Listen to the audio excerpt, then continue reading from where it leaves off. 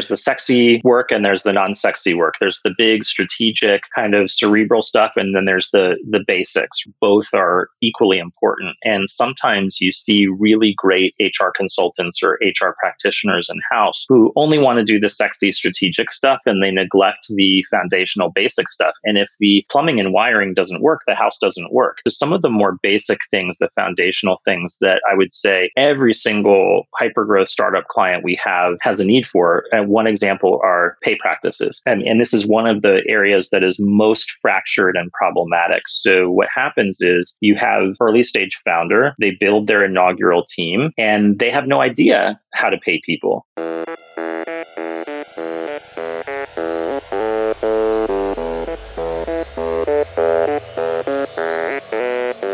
Welcome. I am your host, Dino Cattaneo, and you're listening to Authentic Leadership for Everyday People, the podcast where we investigate the connection between effective leadership and authenticity. If you're looking for inspiration and tips on how to become a better leader by being your true self, you're in the right place. Today, we continue the conversation we started in the last episode. Our guest, Kurt Landon, is the CEO and founder of Inspira, a unique and innovative HR services firm. In part one, we discuss how Kurt formed his leadership style and how he decided to start his own company about 20 years after he started a career in HR. Kurt talked about what he learned from his successes and also what he learned from a couple of challenging situations.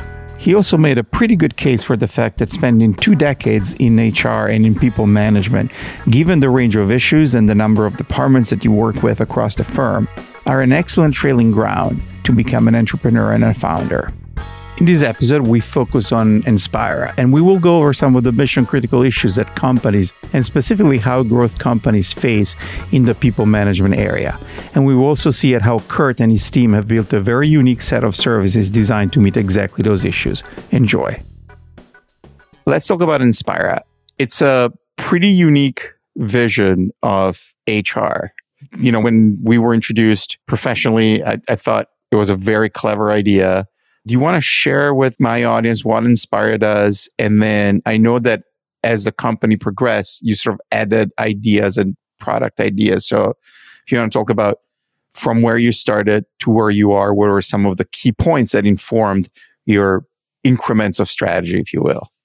Sure, absolutely. And thanks for the question. And I'll share a caveat before I start, which is forgive me if I get a bit excited because I'm so passionate about what we're doing. So I already shared a little bit about in my own personal journey why I decided to start Inspira. But I think from a business perspective and in the, if you will, market for HR stuff, why did I start Inspira and kind of what did I set out to maybe disrupt or change? One aspect is I had a hypothesis throughout my career that there's a special voice and ability for impact for people who are outside of the organization. And I think this extends to what you do for a living too. There's a special place for that. I mean, you have internal coaches in organizations in HR and elsewhere, but there's a special role that you play when you're working with an executive on the outside. And I think the same thing is true in HR. And it's not to take anything away from the really talented people who work in HR. But when I was in my in-house roles, there was always some outside voice that was sort of in the wings that was influencing key leaders in-house. And for reasons I still cannot fully understand or explain, sometimes those outside voices carried more weight and had the ability to have more impact, even if they were saying the same thing that I was saying or advocating for. So I was always curious about that, and I still am. So that was one thing. At the same time, from a content of work perspective, for decades, I've seen business leaders, line leaders, and HR leaders do what I call admiring the problem of things that just don't work in organizations from a people standpoint. Great example is performance management, assessing people's performance and writing reviews and giving feedback and performance ratings. It's just a mess. And it's always been a mess. I mean, never in the history of time has anyone ever said, I love my company's approach to performance management. It's just not a thing, right? And what I started observing over the years were these trends and fads that would come onto the scene in HR around performance management that I now look back and say that was done to sell a book or write an article or get a speaking engagement, or that person's 15 minutes of fame. And there was some usually pretty shaky, questionable research and data that they used to justify this. But I actually think that, with all due respect, a lot of these things were kind of very thin and unfounded and really did not move the dial. None of those movements abolish performance reviews, get rid of performance ratings. None of these things, in my humble opinion, have worked. None of them. And they're all very noteworthy and sort of sexy and attractive and seductive, but they don't work. And they create a myriad of other problems, right? When I was at Expedia, there was this whole project to get rid of performance ratings and to get rid of performance reviews. And I remember feeling this way about it. And then what ends up happening is, so you don't have ratings, but then you still have to figure out how to pay people. And then people still need to understand where they stand from a performance standpoint. So you ended up with this workforce of tens of thousands of people who had no idea whether they were in good standing or not, which creates a whole set of cultural issues. And then your pay practices become in jeopardy and questionable and potentially not legally sound because you're not anchoring them to documented performance. And so how are those decisions made? And what I started finding was that in most organizations that were doing this, there was a shadow rating system, right? And so no disrespect to my good friends at Expedia, but I remember at that time, the people who were leading that project said, well, we're not going to have performance ratings. So we'll tell the organization there are no ratings. But then when we go to, administer pay, we'll have performance buckets, but that won't be known to the organization. And the buckets are the same as the ratings, but we're going to call them buckets. So it was a shell game. And I didn't like that. And so fast forward back to Inspira. So one of the reasons I decided to start Inspira was because I thought, if I can get really smart people together who are humble and not interested in their 15 minutes of fame and selling books and articles and speaking engagements, let's solve these issues, these head-scratching, complex talent and people and organizational issues. Let's solve them once and for all. Let's actually move the dial and make meaningful change for the right reasons. So that's what we're doing. And it's so exciting because, one of my key leaders who well, Robin Powell, who leads our leader and manager effectiveness practice, we are doing cutting edge work on raising the level of frontline manager capability. And it's the first thing I've ever seen in my career that's actually raising the level of frontline manager capability. And I've seen a lot over the last 27 years. And so I am so energized by the fact that I have the ability with my incredible team to actually innovate and make meaningful change. And the performance management example or the frontline manager example, these are just two of probably 20 areas where we're really making meaningful change. Our approach to total rewards, compensation and benefits, and hiring and placement of HR leaders, our approach to HR technology assessment and integration, our work that we're doing in diversity, equity, inclusion, belonging. We're doing incredible work with intact C-suites and senior executive leadership teams to ensure that they are effective and that the way that they interrelate is productive and that they're leading their organization to success. So we're not just doing a lot of activity and having events, we're actually moving the dial on their effectiveness and capability level. And that is directly correlated to their company's success. So probably more than I've ever felt before, we're really revolutionizing and reimagining the entire sort of people ecosystem in hundreds and hundreds of organizations, both for-profit and nonprofit around the world. And so that makes me really feel very humble and fortunate to be able to play some small role in changing the way that this work is done. It's just such an honor and privilege to be able to be doing this at this stage of my life. So, is there a market that you focus on? Are you working more with like large companies, mid-market, small? What is the sweet spot to engage your services? So, technically speaking, right now we have about 160 clients, and, they run the gambit from the earliest of early stage startups with founder and no one else, not a single employee, all the way to big blue chip global MNC enterprise organizations like MetLife, AB InBev, companies like that. But I would say the sweetest of sweet spots for us is really in the startup realm and working with earlier stage startups, maybe 10, 20, 40, 50 people, hyper growth, founder led, mission driven. And where I think we can be most impactful for some people is a bit surprising, which is that earliest stage startup with just the founder and maybe a couple of other people. If we can get involved at that stage, there's so many great things that happen. There's an aspect of being able to get in there, if I use the home construction metaphor, so really getting in there at the time where the architect is working on the blueprint and the design of the house, we have the ability to help that founder really think through their philosophies about culture and diversity and capabilities and the structure of their organization, because some of these incredible entrepreneurs and founders have never done this before. And they don't know, self-admittedly, a lot about people and organizational life.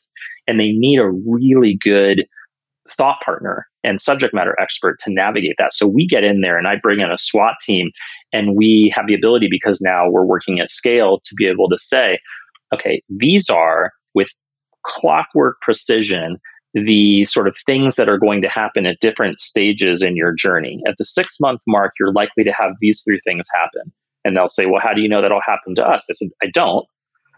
But we work with 110 companies that have been at this exact same stage. And 109 of them have gone through this exact same thing at this exact same time. It may happen to you or not, but let's not just hope for the best. Let's hope for the best and plan for the worst. And so, an example just to bring that to life is a lot of earliest stage startups, the founder will often build their inaugural senior executive management team optimizing for trust, familiarity, and technical competence. I did the same thing, right? I hired the same leader, Robin, to come work for me. Robin and I have known each other for 20 years, and she's competent. I trust her, and I'm familiar with her. And I built my whole C-suite for Inspira based on people who I trust, and familiar with, and who are technically competent. Usually these early stage founders are not thinking about, am I building a diverse team? Am I also bringing people in from a myriad of different backgrounds of different organizations and cultures and industries? And so what ends up happening is about 12 to 18 months down that journey, suddenly there's some realization of, oh my gosh, I am lacking diversity on my team. And there's an opportunity there. And so then they are rebooting their leadership team. Well, we can preempt that. So there's a bit of a preventative maintenance aspect of what we do too. You're working with sort of smaller startups, and there's a big architecture role, if you will, in that. But there's also very practical challenges that leaders have as they scale up growth startups. So what are some of the practical challenges that they face from an HR standpoint and that you help them solve?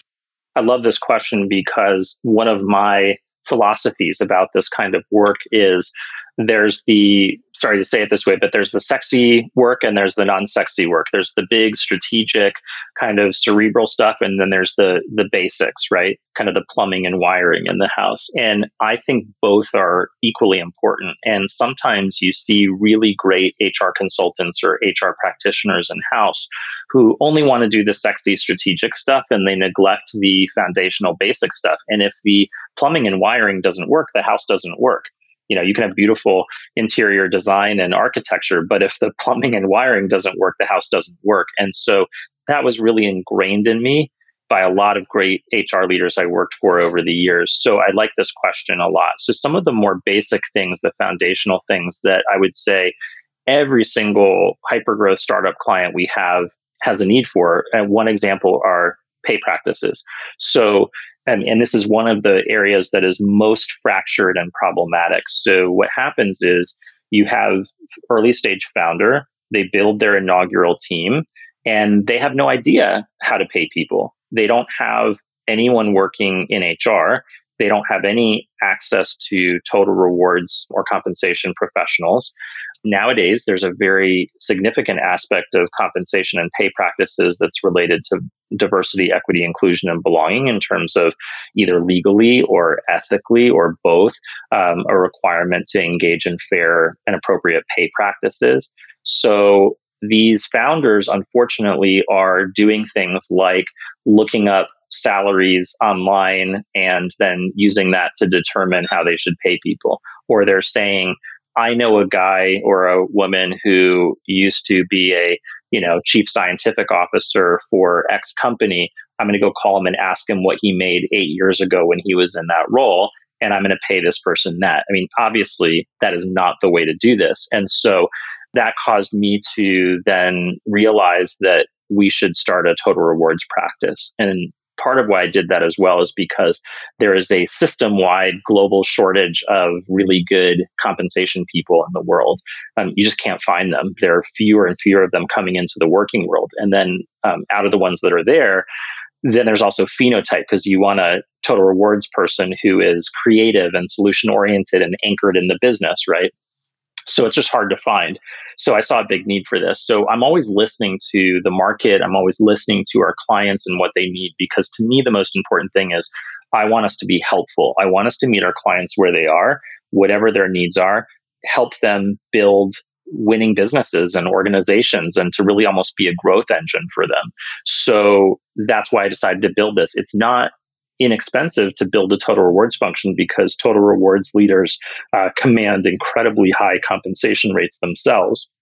And so it was a bit of a risk for me to do that. And I don't usually do anything halfway. So if I'm going to do it, I'm going to do it. And so I built an 8-person total rewards team. I brought in a head of total rewards, Michelle Loden, who has 25 years of experience and is just incredible at what she does. And then Michelle, being the incredible leader she is, built this 7-8-person team under her of the best and the brightest in total rewards. And pretty much every single client we work with needs that team's help. And so that's a great example of kind of listening to the market and meeting our clients where they are.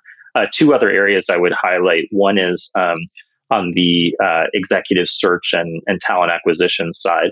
Kind of a little bit of a funny comment, but over the years, what I found is HR leaders, HR professionals, you have 2 camps of them: the ones who love recruiting and hiring people and are sort of wannabe recruiters themselves, and then ones who absolutely hate it and want to have nothing to do with recruiting. I've always been a little bit of a wannabe executive search person. I think it's fascinating because you potentially have the ability to really impact the success of an organization if you get the search right. But you also have the ability to change people's lives, right? By giving them access to a new career.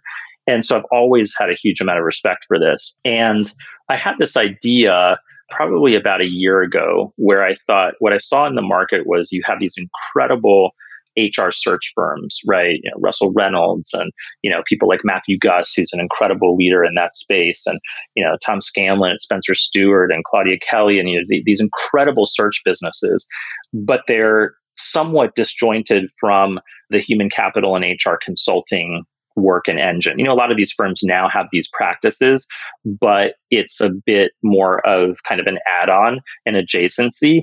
And the core of our business has always been that human capital and HR consulting practice. So I saw that, and then I see HR consultancies that have nothing to do with search. And a couple of things came together for me. One is I thought, if you are already working with an organization on the HR and human capital consulting side of things, then you understand their culture, you understand how the organization works, how work gets done, you understand who's who, all of these things. Who better to run the search for their chief people officer or their head of total rewards or their head of global talent acquisition than the people who have been working in that organization for years and years and years, right? So I thought that's one opportunity. The other is, if a search firm is placing someone into, let's say, an HR leadership role, then really thinking about that more holistically and saying it's not just about placing the person. You want to make sure that they're successful. And these HR leadership roles are not for the faint of heart. They are probably, in my opinion, the most challenging role in the C-suite for a whole variety of reasons, which we can talk about, but they're really, really hard. And so therefore, the success rate of a lot of these HR leaders is not always as high as it could be. And I don't like that. I think that's really unfortunate. So I thought, okay, maybe there's a way that we can really build on and leverage the consulting practice and not just place the chief people officer, but then onboard them, coach them, and then consult with them so that you have this pull through and they are successful, but obviously the organization is. And that's exactly what's playing out right now. And everyone wins in that. We win, our clients win, the individual who we place wins.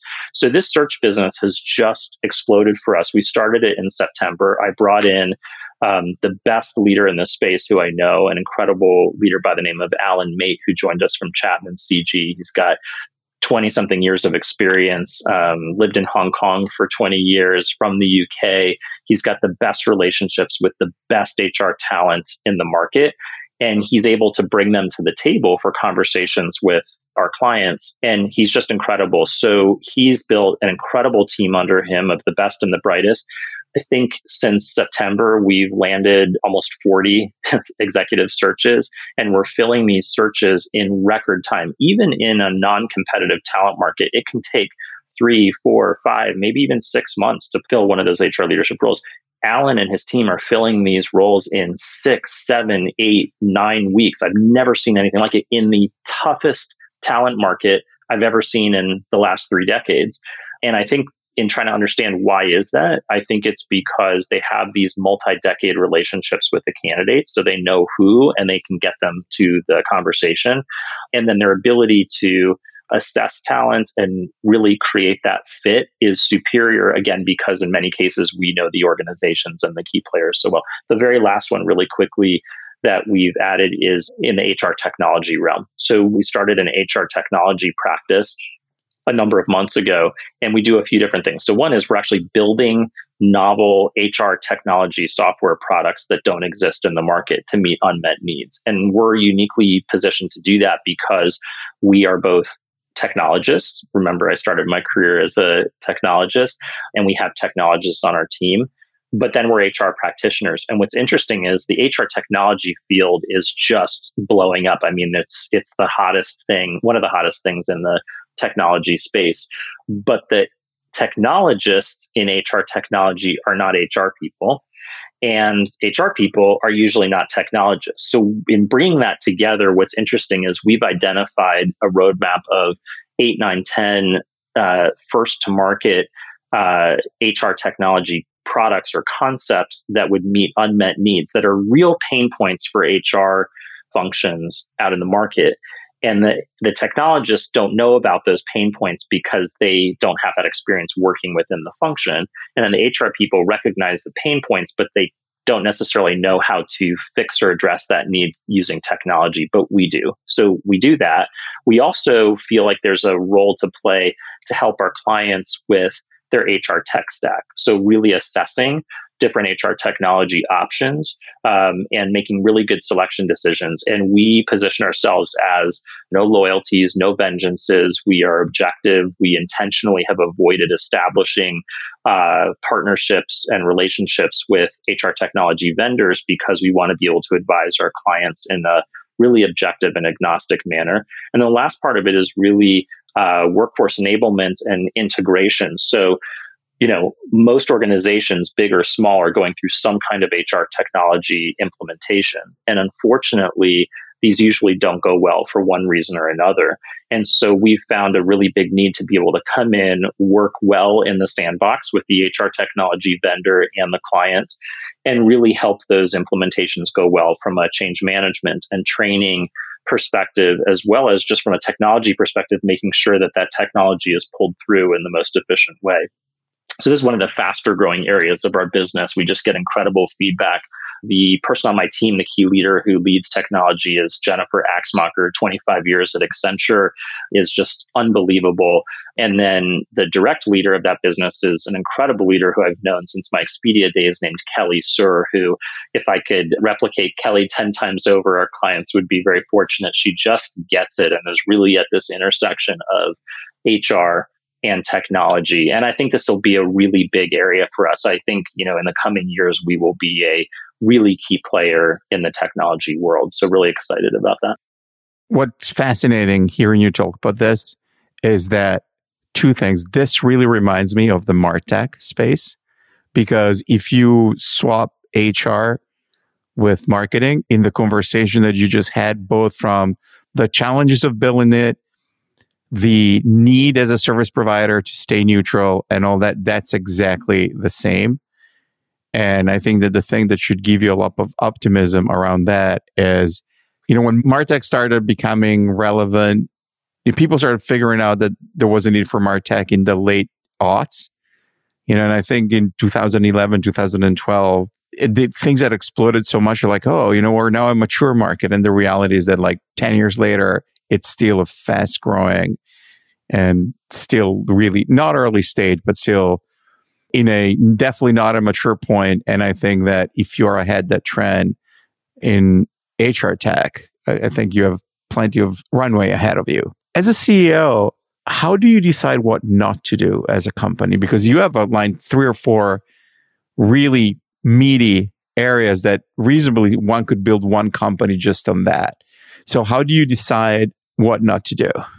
Dina, this is probably the best question you've asked me because it's the most complicated and elusive thing probably that we're talking about. I reflect back on my career, and for decades, I've gotten advice and guidance from mentors, bosses, coaches, that the number one thing that differentiates effective leaders from ineffective leaders is the ability to focus and prioritize. So rationally and logically, I know that, and I believe that to be true.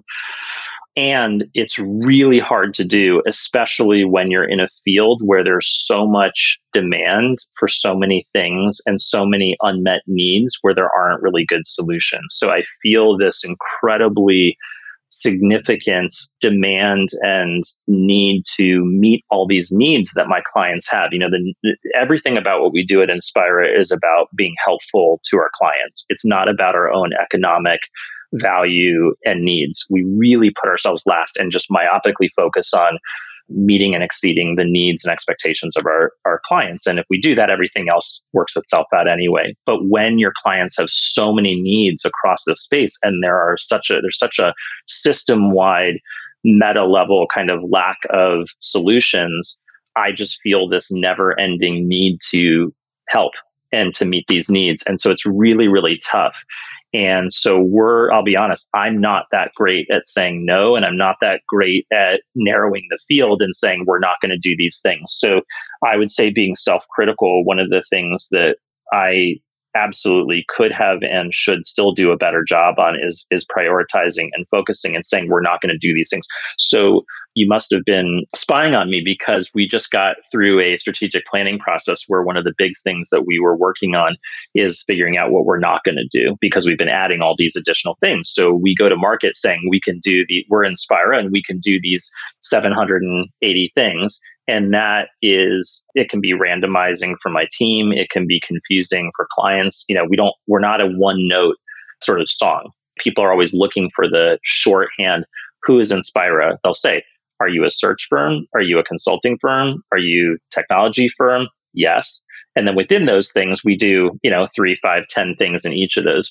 So I think we are finally getting to a point through my own leadership evolution and just the company sort of maturing where we are coming up with a list of things that we are not necessarily going to do. And I think now that we're working at a broader scale, we also have the ability to say, to engage in creative solutions, like we're no longer going to do X, but how can we actually play a role in making sure that someone does X because that's still something that's needed, but it doesn't have to be us. So for example, we just came up with this idea, which is really early stages, but do we actually create a separate entity that's not Inspira that does 5, 8 of the things that we no longer feel that we actually need or should do ourselves? Do we actually build that as a separate organization, almost like a spin-off of sorts, and then really create an organization around that, and then refer clients to that organization to meet those needs, and then we work together to meet the holistic needs of the client, and there's some kind of revenue sharing agreement or something like that. Nothing's been decided on that. It's just an idea at this point, but I think it represents that we're really trying to think in a more focused and prioritized manner. Fascinating and great. Final question. A business expression of jargon that drives you crazy. Well, I have to admit to you that I am the worst at this. So my team would tell you that I have all of these Curtisms and my own jargon. So we have a joke within Inspira that every day I have to say Venn diagram at least 5 times. And I say nuanced and textured. And I have my own jargon. So I'm probably not justified in critiquing any jargon because I commit these sins every day. I think maybe the one that drives me crazy a little bit is lean in. And the reason why, I mean, look, I think incredibly highly of Sheryl Sandberg personally and professionally, and she's been an incredible person who I've looked up to. So I don't want to take anything away from that. But I think the terminology has become somewhat abused and bastardized. And what bothers me is when I've seen in some cases leaders who have been critical of her or her books, or who are also not true leaders from a women's leadership or diversity, equity, inclusion, and belonging perspective, but who love to use the term lean in. And then you ask them 3 questions about what they mean by that, and it's kind of a house of cards. So I think that one irritates me when it's kind of used and abused in the wrong ways. And it's just, I mean, there are people who are saying it 20 times a day, and there's something about it that feels a bit inauthentic. So the expression itself doesn't bother me, but the way people often use it and who's using it sometimes is a bit irritating to me. Well, thank you, Kurt. This has been an incredible interview. Thank you. Thanks for having me, Dino. I really appreciate it. Thank you for listening to this episode. For those of you who have missed the first part of my conversation with Kurt, that is episode 38, so you can go back and listen to it if you want. If you really like this episode, find a friend who you think may like it and tell them to listen to it. And if you're a big fan of the show, tell all your friends and post about it in social media. Every little bit helps.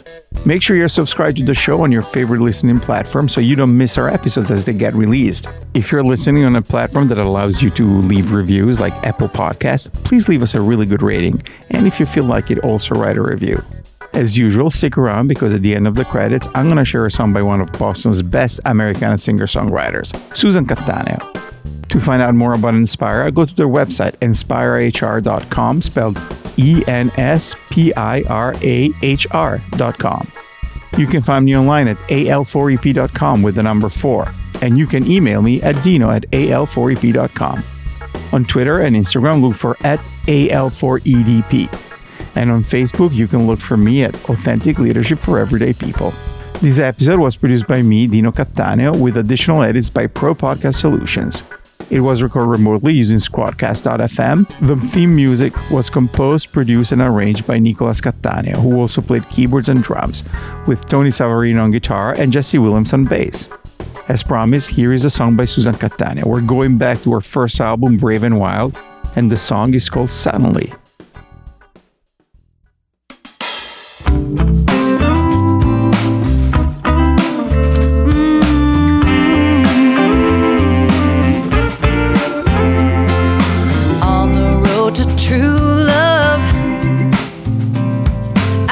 My share of frogs. I was like a magnet for losers and users and every Mr. Wrong. Then you came along with the good stuff. Now everything's changing, even my love, because suddenly you, suddenly me, suddenly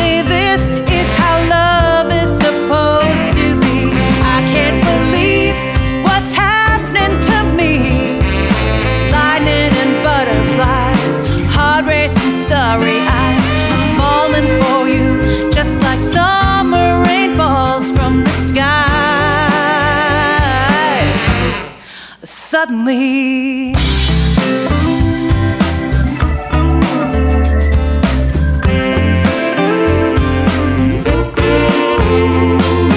dancing in your downpour, downpour, downpour. Don't ever let it end. Don't ever let it end. Kiss me under starlight and sunlight and all night until I say when. I won't ever say when, 'cause I got a